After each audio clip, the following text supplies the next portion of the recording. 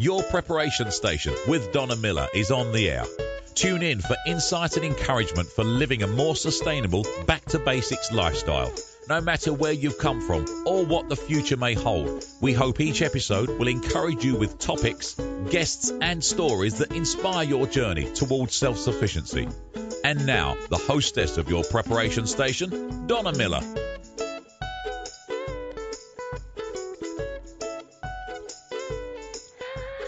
Welcome to a brand new episode of Your Preparation Station. I'm Donna Miller, and I'm really glad to be with you again today. I've had the wonderful blessing of the last few episodes to be able to spend some time with some of the distinguished authors for Prepare Magazine, and today is no different. With one exception, I've never had the opportunity to talk with this gentleman before, so I'm really excited. In a way, we're getting to know each other, and I'm getting to know him a little bit better verbally because we do a lot of conversation back and forth written. But as far as verbally, this will be our first conversation, so you guys are getting it raw off the cuff. So, you know, I always enjoy this, I would call it a job, but this mission to bring you people that I feel like are somebody that you can connect with that can help encourage you along your preparedness journey. If you're just now thinking about it for the very first time and you're maybe a little freaked out, I would encourage you to listen to some of the people who I have on as guests. I usually won't have somebody on that's a big fearmonger. I won't have anybody on that's just out to sell you the Brooklyn Bridge. These are people that they have done their due diligence, they know what they're doing, and they're really ready to reach out and help other people. So today is no exception. I'm excited to have with me Don Alley, and he is a distinguished author for Prepare Magazine. People are wondering, what's that mean? He's written X number. He's reached a certain level to where he's written for us quite a lot. And we've been in print. Prepare's been in print. Prepare's been out in digital since 2012, so Don's had plenty of time to get his word out there. He is a martial arts practitioner with over 10 years of experience, and he's practiced personal protection training methodology with broad spectrum awareness. He's a black belt in classic jiu-jitsu, assistant instructor at the Martial Science Center, and an emergency preparedness instructor and program coordinator at Martial Tactical Training of Michigan. Furthermore, he also is an NRA instructor for basic pistol and personal protection firearm training.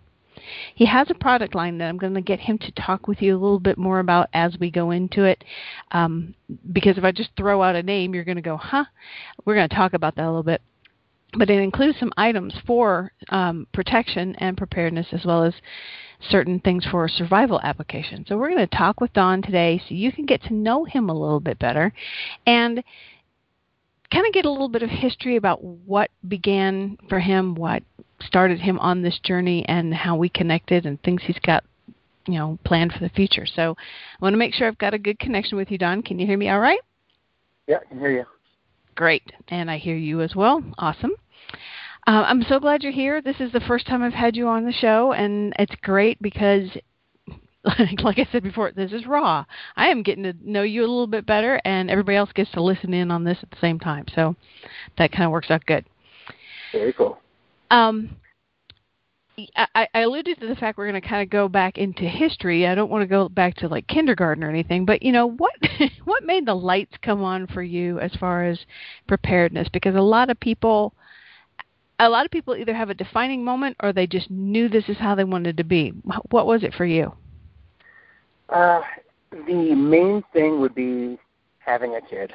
I think any parent that takes being a parent responsibly starts going over the what ifs in their head. What if this? What if that? You have this little bundle of flesh and cartilage, because it's not even bone yet, and he's entirely and completely dependent on you and mom. And I just thought about it and I said, what am I doing to make sure that this child reaches adulthood? And a little bit of spark of preparedness came up then, getting extra food, making sure the house is set for an emergency and things like that. That's what kind of got me into it. Going back a little bit further, I'm a child of the 80s, and every kid in the 80s watched the original Red Dawn series. And, there's always like the kind of the aftermath of the Cold War in our heads coming from that generation. And, these were always what ifs as well. And, I remember my parents being a little bit concerned about it. And, then we have movies and fiction coming out regarding it. And like I said, when I had a kid, I'm like, I need to start really looking at this seriously. I have a dependent now, and I take that role seriously, as I think most preparedness people do. Mm-hmm. Mm-hmm. Well, that's definitely a turning point. You have a life that you're responsible for that's beyond your own, and so that can be a huge turning point. What kind of steps do you feel like you took? You have a 10-year history of being in martial arts. Did that play a big role for you? The martial arts actually came before my emergency preparedness kind of awakening when I had my son. I had done a few years in college in like Taekwondo and Aikido as martial arts, and they were just an activity while I was in college. And then I started taking it again as I was in my mid-30s, really as a way to stay in shape, get some exercise, stuff like that. And when, like I said, when I had my son and the emergency preparedness stuff started kicking in and that mindset started to grow, I looked at my martial training in a different light. This has to be effective. This isn't just, learning Japanese or getting some cultural influences while I learn weird forms and alien postures. It's not really at all what it's about. It suddenly took a much more practical turn. How do I protect my family? How do I, protect my son? And it really caused me, I think, to grow more as a martial artist. It gave me a little bit more focus as to what I wanted to do. And it caused me to go into a little bit more of the use of force spectrum, not just doing martial arts as a martial art, but this is my physical force training. And, you go all along the spectrum and, you kind of want training in all of it. So the martial arts plugged right in to the extra emergency preparedness mentality that I was growing. Yeah, it sounds like it does. It sounds like it's an area that maybe a lot of people don't consider. The biggest thing usually is stocking up food or stocking up supplies or making sure you have enough batteries or whatever, the usual. But not many people really think about the fact that what if you're literally left with nothing but yourself to have to take care of things? And protection from a martial arts point of view kind of answers that question. It does. And, it's not even just what if I'm left with my own stuff. It's what if I get all this stuff and someone else who didn't prepare comes along. We all have the relative that when they find out you're a little bit into prepping and they go, well, I know where I'm coming when the zombies come. Mm-hmm. Right? And basically what that means is I fully identify myself as a leech, and they're like, they're not going to prepare. They're going to rely on you, And then, if I have a long lost relative show up at my door after something has really gone down, and every meal I give them is a meal that I'm not feeding my son, there's going to be some soul searching done, and it's just a matter of not only do you have to prepare, but you have to be able to protect what you've prepared because your family is your responsibility. Mm-hmm. So, it totally plays into not only getting food if you've got nothing. I'm not advocating going out and taking other people's stuff, but it's a skill set that would be in demand potentially. You might be able to leverage that for some meals here and there. But, that's how do you protect what you've got? And martial arts, firearm training, and all of that is part of that. It plugs right in. Mm-hmm. Most definitely. When you mentioned something, and I know this is part of what you've developed in your martial arts training, what is use of force spectrum? What is that? Okay, the use of force spectrum is a in the study of use of force. It's a fairly well understood thing, and it goes from the least use of force against an enemy or an opponent versus the most severe use of force against an enemy or an opponent. And the stages are, in the traditional one that you would look up and see, is situational awareness. Everything starts from being aware of what's going on, to escape and avoidance. You are avoiding contact with a potential threat, to verbal de-escalation, where the situation has not yet gone physical. You're hoping to de-escalate the situation verbally. A more accurate term for that is non-physical rather than physical, because verbal means you're just talking, but there's a lot of communication cues that are nonverbal. So in the traditional use of force spectrum, it's called verbal de-escalation. I would call it non-physical de-escalation myself if I were to rewrite it. Once you are essentially not able to talk your way out of it, then it could go to a physical force encounter, which most people associate with punching, kicking, wrestling, grappling, stuff like that, which is what the martial arts prepare you for. After physical force, there is a level called intermediate force or advanced physical force. This would be something that goes beyond just physical. It'd be like pepper spray or tasers, electromuscular disruption devices. Police are authorized to use beanbag rounds and shotguns. Civilians are typically not authorized to do that. The idea is this is force that you are imparting on a threat that is more effective, basically, than physical force might be. But there are measures in place to make it less than lethal. And then finally there is lethal force, which we would consider firearms, knives, bats, clubs, and things like that. That's the basic use of force spectrum. And I like to add one at the beginning called self-awareness. Remember, we had situational awareness at the beginning. I like to add one called self-awareness at the beginning because you need to have a good inventory of what your skill sets are. If you're not a distance runner or you're not a fast sprinter, or you know that, for instance, as a female, if you're wearing high-heel shoes for your job or something like that, the escape and avoidance might be difficult for you because you're not a good runner, you're not a good sprinter to get away from something. So having a stock of what you know that you're good at, basically what your strengths and weaknesses are and your vulnerabilities are, you can assess your response to a threat more easily. So I like to start it with self-awareness. That's a good point. I haven't ever thought of somebody really needing to think about that. I mean, I kind of do, but I haven't thought of other people really needing to learn that. So that's really a good point. We're gonna take a real quick break here because I want to be able to come back and talk about some things that you have currently going on. I mean, you've shared with us kind of what started and then a groundwork with the martial arts, and I think that when you explain that, it helps someone get a better picture of where they might fall on that end of the scale when they're faced with something. Am I going to use the full amount of force, or am I going to take my time and try to just use verbal or situational awareness, or do I need to be aware of what limitations I have? I think that's great groundwork for someone to kind of start thinking about because I haven't even thought about the other one.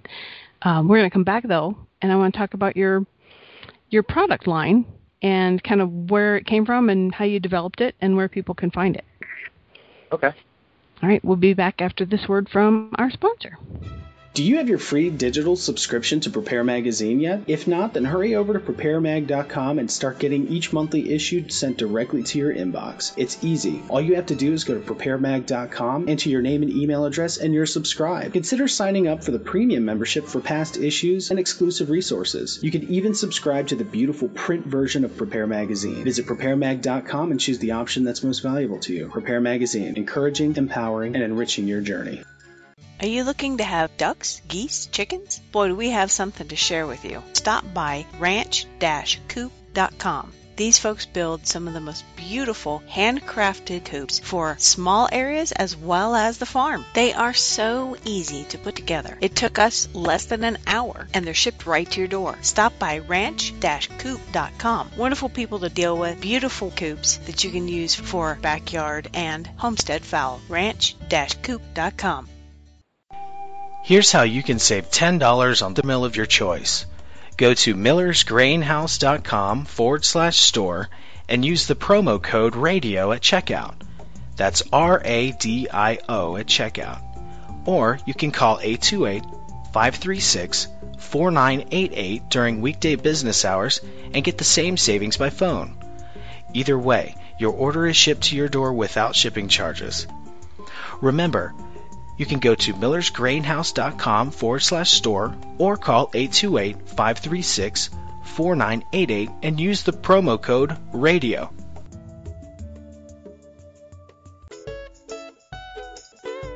Your preparation station is on the air. Thank you so much for staying through the break, and we hope that you will connect with our sponsors and see what they have to offer. Well, Don, we have another section here before another break. I want to talk with you about your line of products, and the reason I'm not saying it is because I'm going to butcher the name. That's really why I'm not saying it out loud. And I want to be able to spell the website so that people will, who are listening rather than reading, will connect with it as well. Please pronounce the name of your business. Okay. My business name is Boo Tactical. B-U is how it's spelled. So the website is BU, then the word tactical.com. Okay. Wonderful. Thank you very much, because I have a tendency to just kind of go all over the place, try to be phonetic, and mess it up big time. Tell everybody about what they'll find there. I'm sorry. Boo is a Japanese term, and it essentially means protection. And unfortunately, the English to Japanese translation is always lacking. Japanese tends to be a much more nuanced language, and we tend to focus only on the root meaning. So when we think of protection, it's not just defense, which is entirely, non-forward. It's like a goalie. A goalie's not going to score on the other team, most likely. Mm-hmm. He is simply there for defense. And offense, your offensive line, for instance, like in a hockey game, they're the ones that go out and win you the game. They're the ones that go out and neutralize the threat by keeping the puck down on the other side of the ice.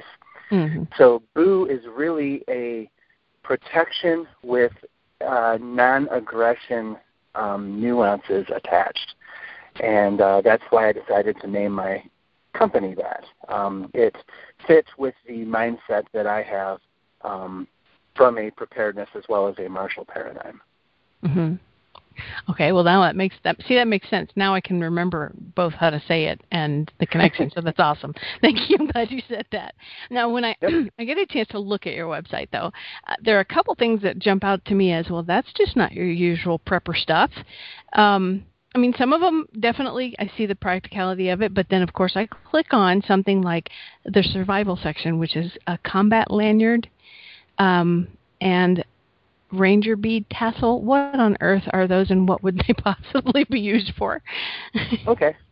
There is an entire martial art devoted to fighting with rope. It's called Hojo Jutsu in Japanese. Hojo is rope. Jutsu is fighting or warfare. And it originated from the samurai era, where they would fight with the rope that they were going to tie up a high-value target with. So they knew they wanted to subdue this guy. They knew they wanted to get, money for him to turn him back over to the enemy, or they needed to trap him to question him and things like that. So an entire martial art was devoted to fighting with rope, Hojo Jutsu. Most Americans work in an environment that is not permissive to weaponry.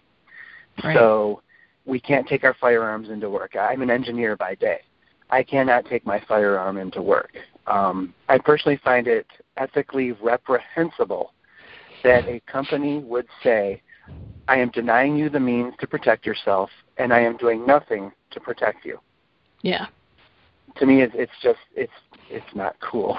It leaves companies just with loads of sitting ducks for anything. Yeah. It does, and they're doing it for insurance and liability reasons. But at the same time, it creates a vulnerability within the workplace. So I started looking at items that were already on the market, like the tactical pen, the tactical flashlight, These are, it appears to be a regular pen, but it's got a steel hull. And the flashlight's the same way. It appears to be a flashlight. It works just like a flashlight, but it's got like a aircraft aluminum or a steel hull with some crenellations on the outside, where you can use this as a striking or a grappling weapon. There's a weapon called the yawara, which is basically, in Japanese term, it's basically a stick, for anything roughly between 6 and 10 inches long. And there's a whole fighting art with just this stick. So I started looking at ways that I could essentially have very discreet weaponry in the workplace. And that's when I made up the Combat Lanyard ID badge. And I looked at stuff that I had to have on me every day. And I said, how can I weaponize this? So if I needed it in a fight, I would have it available. Mm-hmm. And one of the things was my ID badge that I'm required to wear into my work every day. And I badge in. There's a little card reader that beeps and lets me through the door. And I have to have this thing on me all the time, when I'm at work. So, here's a device that, from when I'm going to work and from work, as well as all day at work, basically a minimum of 9 to 10 hours a day, I've got this thing on me. How can I turn this into a weapon? And the idea was basically make the lanyard into a Hojo Jutsu style weapon. I use paracord on it, and it's, with some practice, it takes a little bit of education to use this effectively, but a piece of rope can be a very effective grappling aid. It can even be a striking aid if you want it to be, add some weights down to one end. And that was the idea behind the Combat Lanyard ID badge. Now, except for the couple guys that know I'm into this at work, I have been wearing my prototype at work for 4 years now, and no one has said, hey, you could use that as a weapon. So it is the ultimate, they don't think of it. They don't think of it. It's the ultimate in discrete weaponry. There's a lot of other things you can do. You can, have a stapler or a, one of those 3 hole punches, or even a pair of scissors at your desk, and have those in easy reach. So if you need to defend yourself at work, you have something, because something is better than nothing. Right. And there's all kinds of things that you can use as weapons. And this was a way, the Combat Lanyard ID badge is a way to have a weapon on hand all the time. That is really cool. I mean, it did not strike. Well, of course, that's why I asked. What on earth would you do with that? Other things I understand. I can, whether it's blunt force or an actual knife or firearm, I got it. But a lot of the other stuff, like the lanyards and other things, I'm going, okay, how does that fall into that? That is really cool that you came up with that. Yes. In my training company, Martial Tactical Training of Michigan, for which I am, it's not my company, I'm part of the company. They have a class called Improvised and Adaptive Weaponry, where we look at objects and we say, what are the weapon characteristics of these objects? Is something rigid?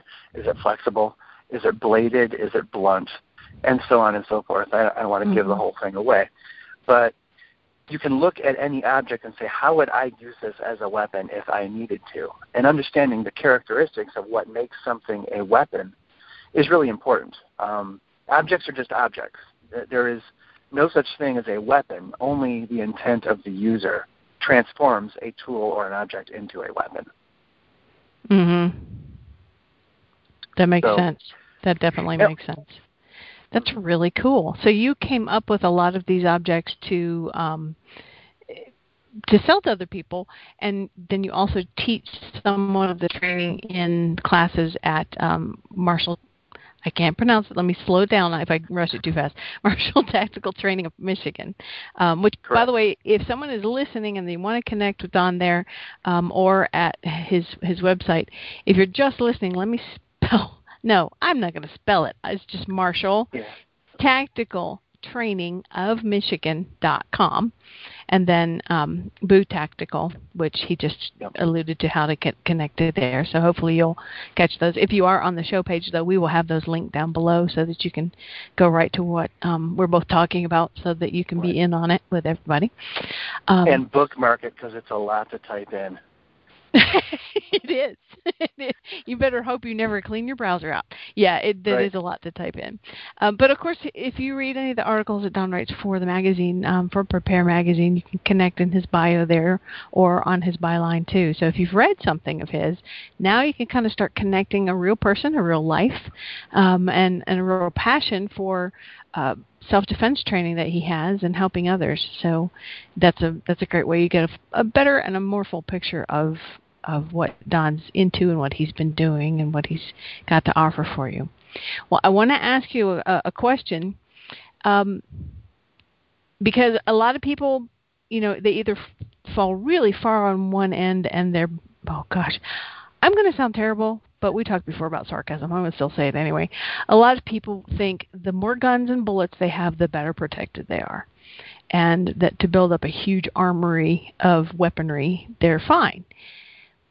What do you think is the most important characteristic for personal protection?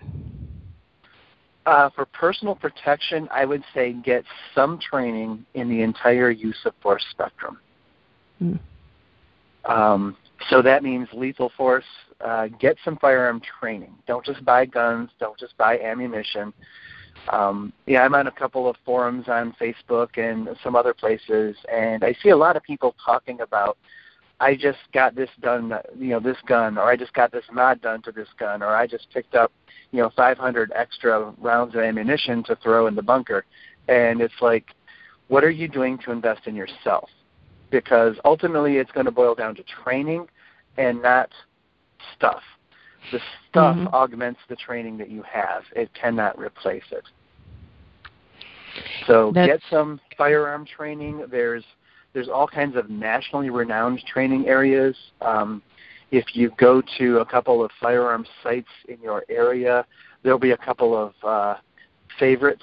Go there. Take their basic handgun classes, their intermediate classes. If you want to take their advanced classes, go for it.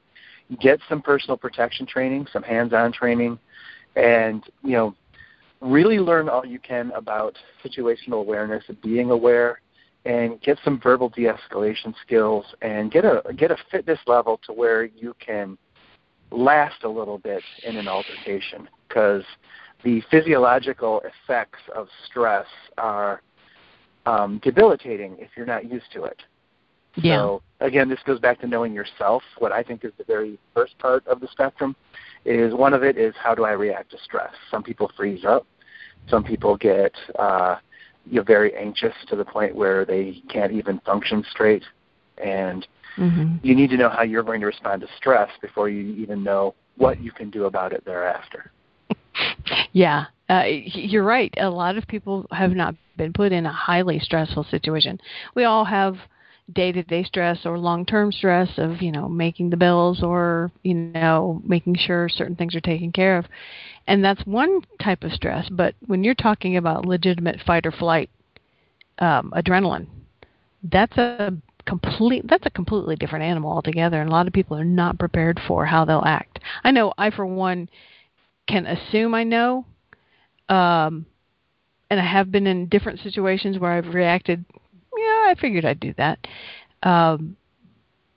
But each situation's even different. Wouldn't you say that people, they need to have a very solid base so that they can control that reaction? Absolutely. And every situation is different, like you say. Now, we have this use of force spectrum, and that doesn't mean you have to escalate through the spectrum let's say someone pulls a gun on you, and you have a firearm of your own, and you're able to duck somewhere, able to draw it and pull it out. You don't have to try to verbally de-escalate this person if you don't think it's going to work. You don't have to try going physical force with this person if crossing that distance to your attacker is going to put you in harm. So you can access any point of the spectrum as long as it's legally appropriate in your state and ethically and morally appropriate to you. So if someone draws a firearm on you and says, hand me your wallet, if they're a little distance away and I think I can move and get my firearm out, I don't have to try and verbally de-escalate this guy. I can go right to lethal force because lethal force is being used against me. So it's not something you have to escalate through. You said that for everyone who is. You said that for everyone who is OCD and likes to move through the pattern as to an escalation. So I for one appreciate that, because there are people that think, well, okay, what should I do first? And you may have to be a little bit more intuitive versus going through specific methodical practice. Correct. And the way the use of force spectrum is typically depicted in books or on the internet is on a scale. So far left you have situational awareness, and far right you have lethal force, and they're showing a spectrum. The most appropriate way to depict that is put a circle in the middle and call it self and situational awareness, because that starts with you, and then around that circle, bend that use of force spectrum into a circle around it, and understand that you can access any point on that as appropriate instantly. You don't have to escalate through anything. Okay. So getting back to your question was the stress, it can completely hijack you, and every situation is different. And if there's a lot of verbal tension before it, name-calling, some shoving, a lot of emotional hijacking can go on during that phase of things. It's kind of surprising that if someone just comes up to you and takes a swing, they've put you in the physical force side of things. You don't really have to worry about it, because it's like, I don't want to get hit. And your body and your mind immediately access that part of things. But if things slowly escalate up, someone starts calling you names, tells you things about your mom you didn't know about, and it starts escalating from there, you can become emotionally hijacked during that process. So when it does land to physical, when it does come to physical or worse, you've got all this emotional stuff pent up. You have to know how to essentially ground that, how to get it out of your system so that you can act appropriately when it's necessary. It's almost like planning to have an action rather than acting out of reaction. Absolutely. And anyone that's taken the NRA Personal Protection in the Home course or outside the home course knows that if you visualize, look at different scenarios. There's all kinds of websites. There's YouTube videos. There's some Facebook pages that show scenarios of bad stuff happening. It's grim to watch, but this is really what we're preparing for ultimately. Mm-hmm. And see what happens in an altercation. They become familiar with what happens in a real altercation. They can say, okay, I see what he did there. I would do this. I would do this. I would do this. Mm-hmm. And that way, when they're going through an altercation of their own, unfortunately, they have a little bit of familiarization with an altercation. They're not learning as they go. Because when it's your life on the line, you don't really want to be in a learning as you go mode. You want to be in a, I kind of been here and done this mode. Yeah. You know what I mean? Yeah, that makes perfect sense. Even if it's nothing more than mental imagery, it's better than nothing. And you've got a good point. Some of those might be difficult to watch, but what's more difficult than finding yourself completely caught unaware and not being able to even function? That's worse. Absolutely.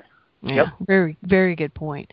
Well, we're going to take our last break for the show, and then I do want to talk with you a little bit more about, maybe a little bit more on the wide range of preparedness, what you feel like is, you're, for lack of a better word, taking the temperature right now of what's going on in society and with preppers and what we can do to help and encourage some people to be prepared. So I will be right back after this word from our sponsor. National Geographic traveled all the way to Boone, North Carolina to select Turtle Island Preserve, a nonprofit outdoor discovery center and Appalachian heritage farm, as one of the 100 most enriching destinations in North America.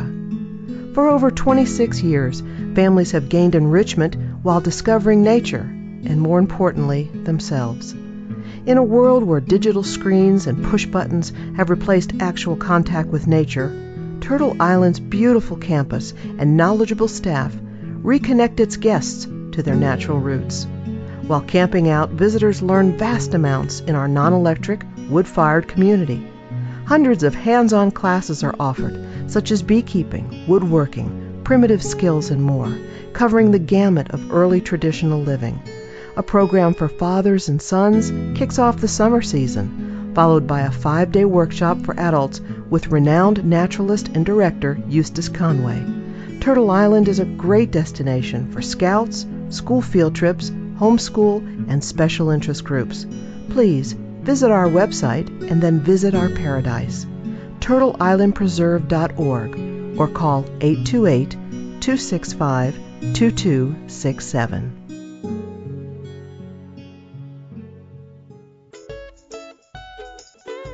Your preparation station is on the air. Welcome back to the very last portion of our show. No more interruptions, no more having to stop. We're going to get a chance to finish up our conversation. I've really enjoyed getting a chance to talk with you, Don, because you've brought some new things to the show, to the listeners, and to me, as far as listening to some things. When it comes to preparedness, it's such a broad spectrum of things, and such wide, varying degrees of how prepared someone can be for something. And I really, admittedly, to my detriment, have not discussed on air too much about the self-protection and martial arts aspect of it. So I really appreciate you bringing your expertise to the air with me today. That's been fun. My pleasure. What do you feel like is going on now? I have my opinions, my husband has his, and I talk to a lot of people on a regular basis. A lot of people have opinions about kind of the pulse of unprepared society and then preppers, which I'm almost shy of that word. I say it a lot, but it's the best form of explanation of what you want to call people who prepare, but I'm a little shy of that word anyway. Unfortunately it has some negative stigmas, but we the industry need to come up with a better term for it that has not yet been stigmatized. Not yet been stigmatized. That's the word, yet. Yeah. Yeah. This is, I personally think that we are in a very odd time as far as the United States goes, us as a society and us as a world. And there's a lot of red flags, and there's a reasonable amount of hope as well.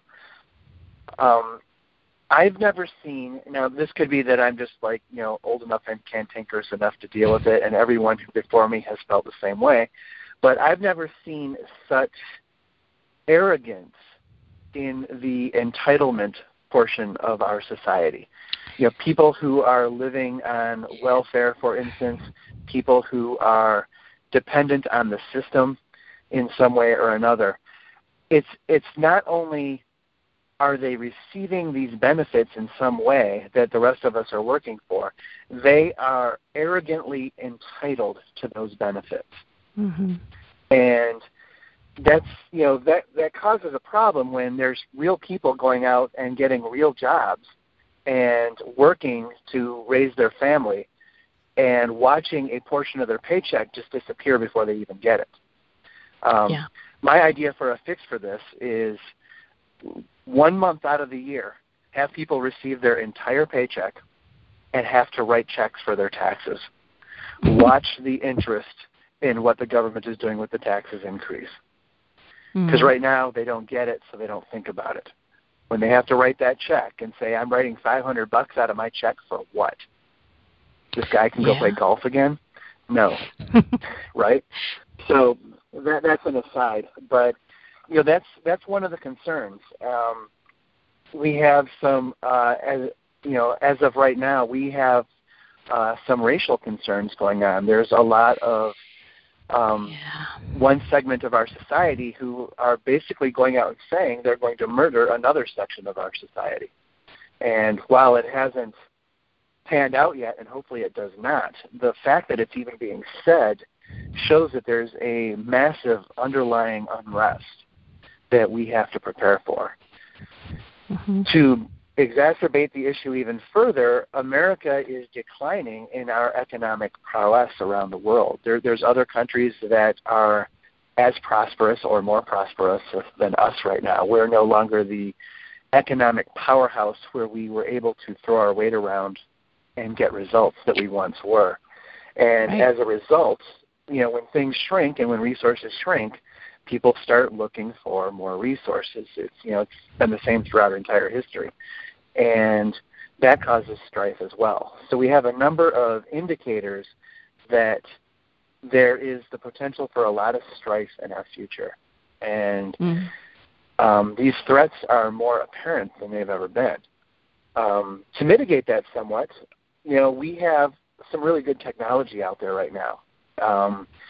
We have, with mass production, we have the ability to put an iPhone or something in anyone's hands that wants it virtually. We can provide a lot of this stuff at cost, at a cost that society deems appropriate, of course. But we can provide a lot of things that we, as a species, have not been able to provide before. I mean, virtually anyone can walk into a hospital and get medical treatment.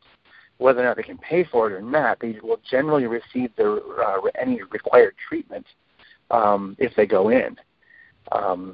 So there's a lot of pluses out there, but there's a lot of what ifs out there, and we have to be really careful that these different things that might be causing threats or strife don't destroy the good things that we have being built still. Yeah. Do you feel like, well, I'm not really, I shy away from becoming extremely political or conspiracy theorist because I don't want to polarize anybody. I have my own personal beliefs on things, as do, everyone does. Opinions are like belly buttons. Everybody's got one. So, but do you feel like in a way some things are even stirred up a little bit more by mass media or some quote-unquote powers that be make things a little bit worse sounding than they might be in order to keep people on edge? I don't know that it's in order to keep people on edge. There might be some social engineering efforts going on, and there are certainly plenty of theories out there that support that. And unfortunately, you can find evidence that supports it. As for the mass media, they might be being directed to do some of this stuff by the powers that be. I like to look at it as headlines sell papers or get clicks, and we have to sensationalize those headlines to get clicks. Yeah. We live in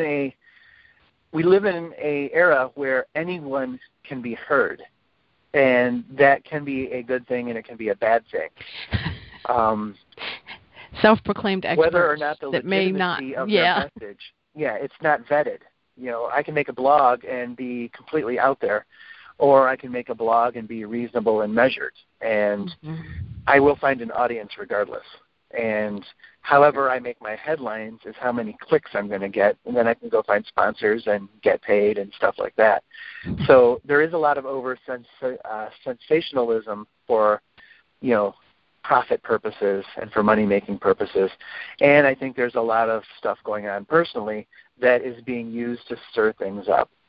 I honestly think that our federal government is in the midst of an unprecedented power grab, and I think they are doing whatever they can to create issues so they can come back to the population and say, see, you need us. Yeah, and I've seen that no one ever for a looks while. and I would says, agree you're with the you. cause of why we need you. You know what I mean? Yeah. Yep. You create the supply and demand at the same time, and of course you get rich on both sides. So, absolutely.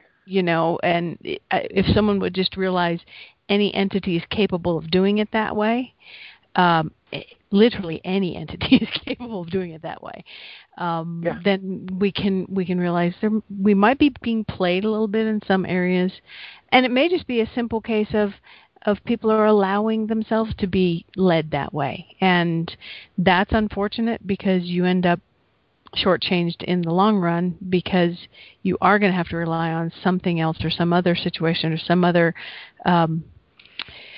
system, in whether you like it or not, if you allow yourself to continue to be led that way. I'm not calling for like revolt or anarchy or anything stupid like that, but I am saying be wise, to listen. And if you go so far off the deep end that you cause a problem, you're not getting much done either. Correct. And any legitimacy you had in your argument can be lost. No one listens to the ravings of a madman. There's plenty of websites out there now that just purely promote conspiracy theories left and right. And if you copy and paste information from one of those into like a Facebook argument, for instance, then everyone just says, "Oh, well, you just got that from this site," and they're a bunch of idiots. And a rational person would be forced to agree, and it actually loses your point, whether or not that specific point was legitimate. Mm-hmm. So, you have to be careful with your sources. And, that actually goes back to, if I can segue a bit, that actually goes back to what a portion I teach in our pistol classes. We do the personal protection in the home class that satisfies Michigan's requirements for a CPL class. And before the class even starts, I talk about Gun Guy. Now, Gun Guy is this ego-driven guy. Everyone knows Gun Guy. Who's in the firearms circuit. They know a guy who is Gun Guy. His opinion is gospel. He is right, and he shall brook no argument against whatever he says. This is the guy that says 45 is better than 9mm, period. Or Colt is better than Glock, period.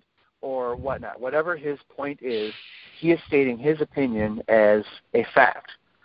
And Gun Guy is typically a very good source of information if you can strip the bias out. Mm-hmm. And I admonish my students in class, or I emphasize to my students in class is the better word, listen to Gun Guy, but go out and verify and validate what Gun Guy says. Yeah, because a lot of times he is teaching for his own benefit and not for his students' benefit. And as an example, I took a intro to one of these sports shooting classes, and the guy had a troubleshooting target up on the target. And basically, wherever you aim for the bullseye and wherever you hit, this target can kind of tell you what you might be doing wrong. And my brother went with me, and he shot, and his shot was a little bit to the right. So he had just a little bit too much finger on the trigger, and he was pulling the gun off to the right when he shot. Now, I'm a lefty, so I went up there and shot, and I didn't pull anywhere. I nailed it right through the bullseye.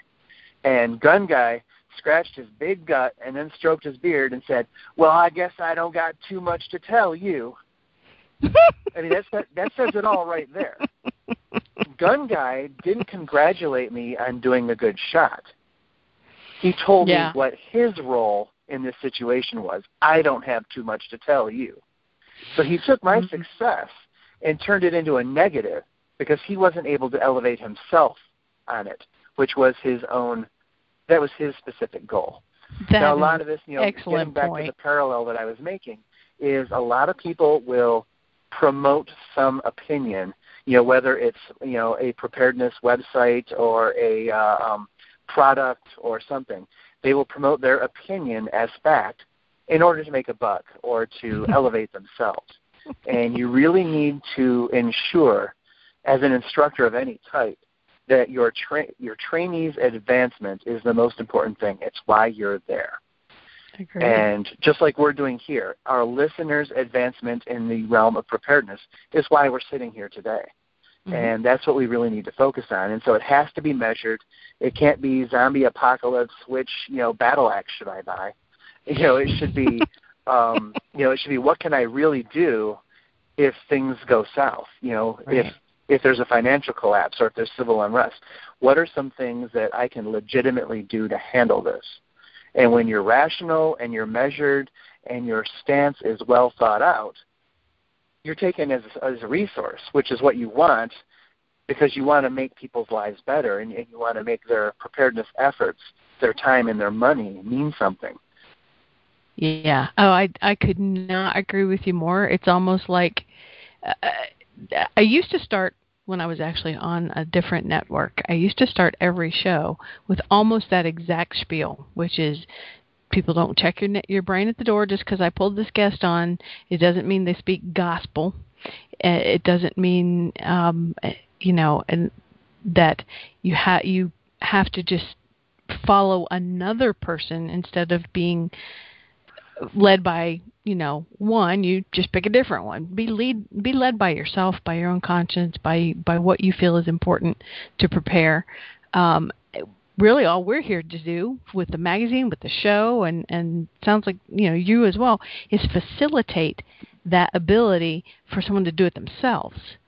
Absolutely. And have you ever gotten on, this is my pet peeve, get on someone's website, and it is so over the top, buy this or you're going to die, do it my way or you're never going to make it, everybody else is doing it wrong. The 40 things you're doing wrong in your preparedness plan, I have all your answers. Yep. Those things drive me nuts. Oh my gosh, I almost want to throw the computer out the window when I see them. Absolutely. And when I first started with preparedness, I would go through and read those because I didn't want to make those mistakes, right? Yeah. And, I eventually learned that this is marketing. I'm being marketed to. And, it's you have to know, is there something I can pull from this and leave the hype behind? Right. It doesn't mean there's not something worthy, or, there's a saying, I think it's probably a Yiddish saying, take the meat but spit out the bones. It's chew on the meat but spit out the bones. There is something worthy in some of those. You can learn a lot of things, but if you hit it with that tone all the time, if you're buying into it, and you follow this person, they know so much more than everybody. They don't live in your house. They don't have your budget. They don't have your dietary plans. They don't have your skill set. They can speak certain ideas to you, but they can't tell you what to do. And anybody that tries to tell you, to me, I just run the other way. That, and if I can't find a real person behind the website, those are the two things that tick me off more than anything.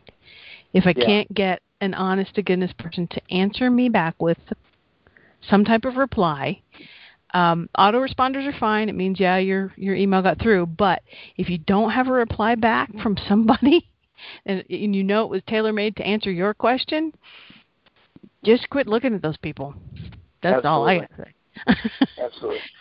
Yeah. Now, Marshall Tactical Training in Michigan does teach an emergency preparedness class.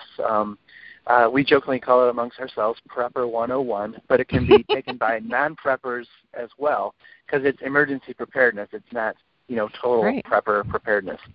And one of the things we talk about, when we designed this class, we said, I don't want to put anything in here that people can Google for themselves.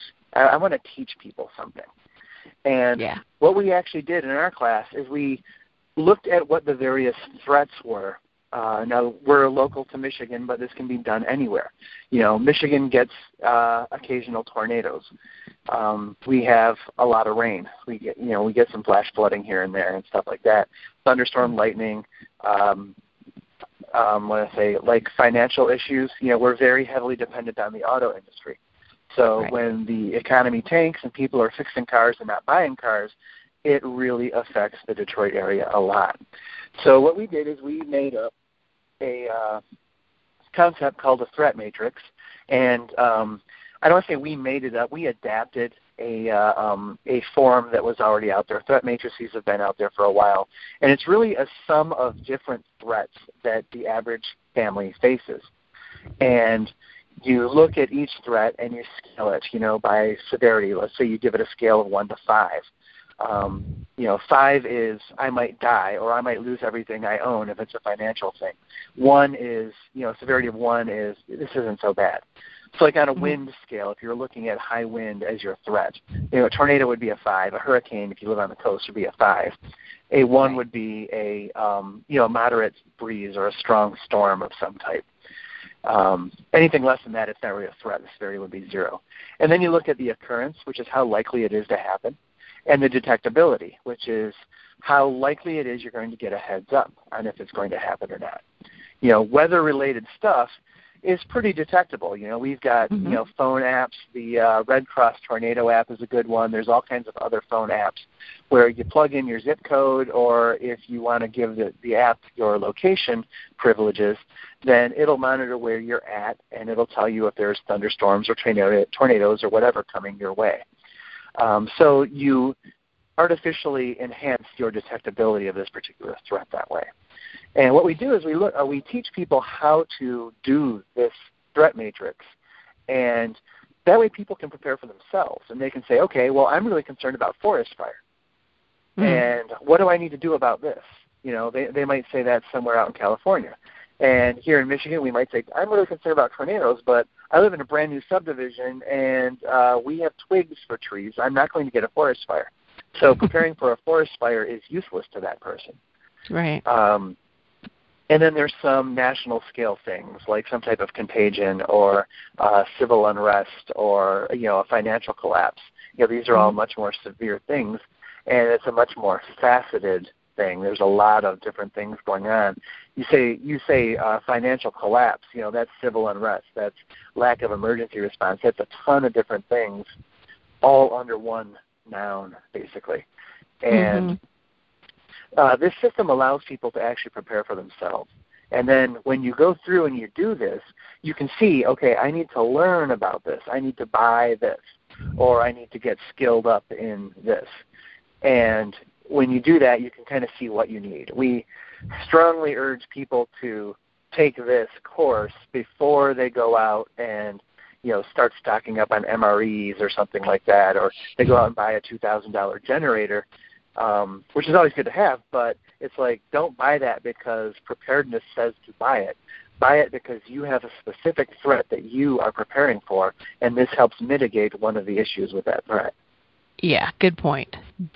That is definitely a good point. I like the matrix too, because a lot of people, you're told you need certain things by those quote unquote self-proclaimed experts, and it isn't appropriate for where you live or the circumstances you may be under. Yep. That's excellent. That's really cool. Well, I want to make sure people can hear how to get in touch with you again. You have 2 websites that will be linked below the show page, but if you're not in front of the show page or a computer, the websites you want to visit are MarshallTacticalTrainingofMichigan.com and Boo Tactical, which is BU tactical.com as well. So you can see some of the things that we talked about here. Maybe if you are in the area, get involved and become a little bit more prepared and aware and physically more prepared so that you can handle some things to come. I appreciate you taking some time with me today, Dawn. I know it's been good to get to know you a little bit better, and I know people listening, they're glad to get a voice and a passion behind the articles that they read in the magazine. So thank you for spending some time with us. Thank you. It's my pleasure. Yeah, it's been great. For now, we're signing off here on Your Preparation Station, and we will be back again next week with another great guest. And I'd like to encourage you to connect with Don at the websites below and just ask him any questions. If you heard the show, tell him that you heard the show and that you have some more ideas and questions you'd like to get in contact with him on. For now, this is Donna Miller. We're signing off from Your Preparation Station, and we'll talk to you again next time. God bless.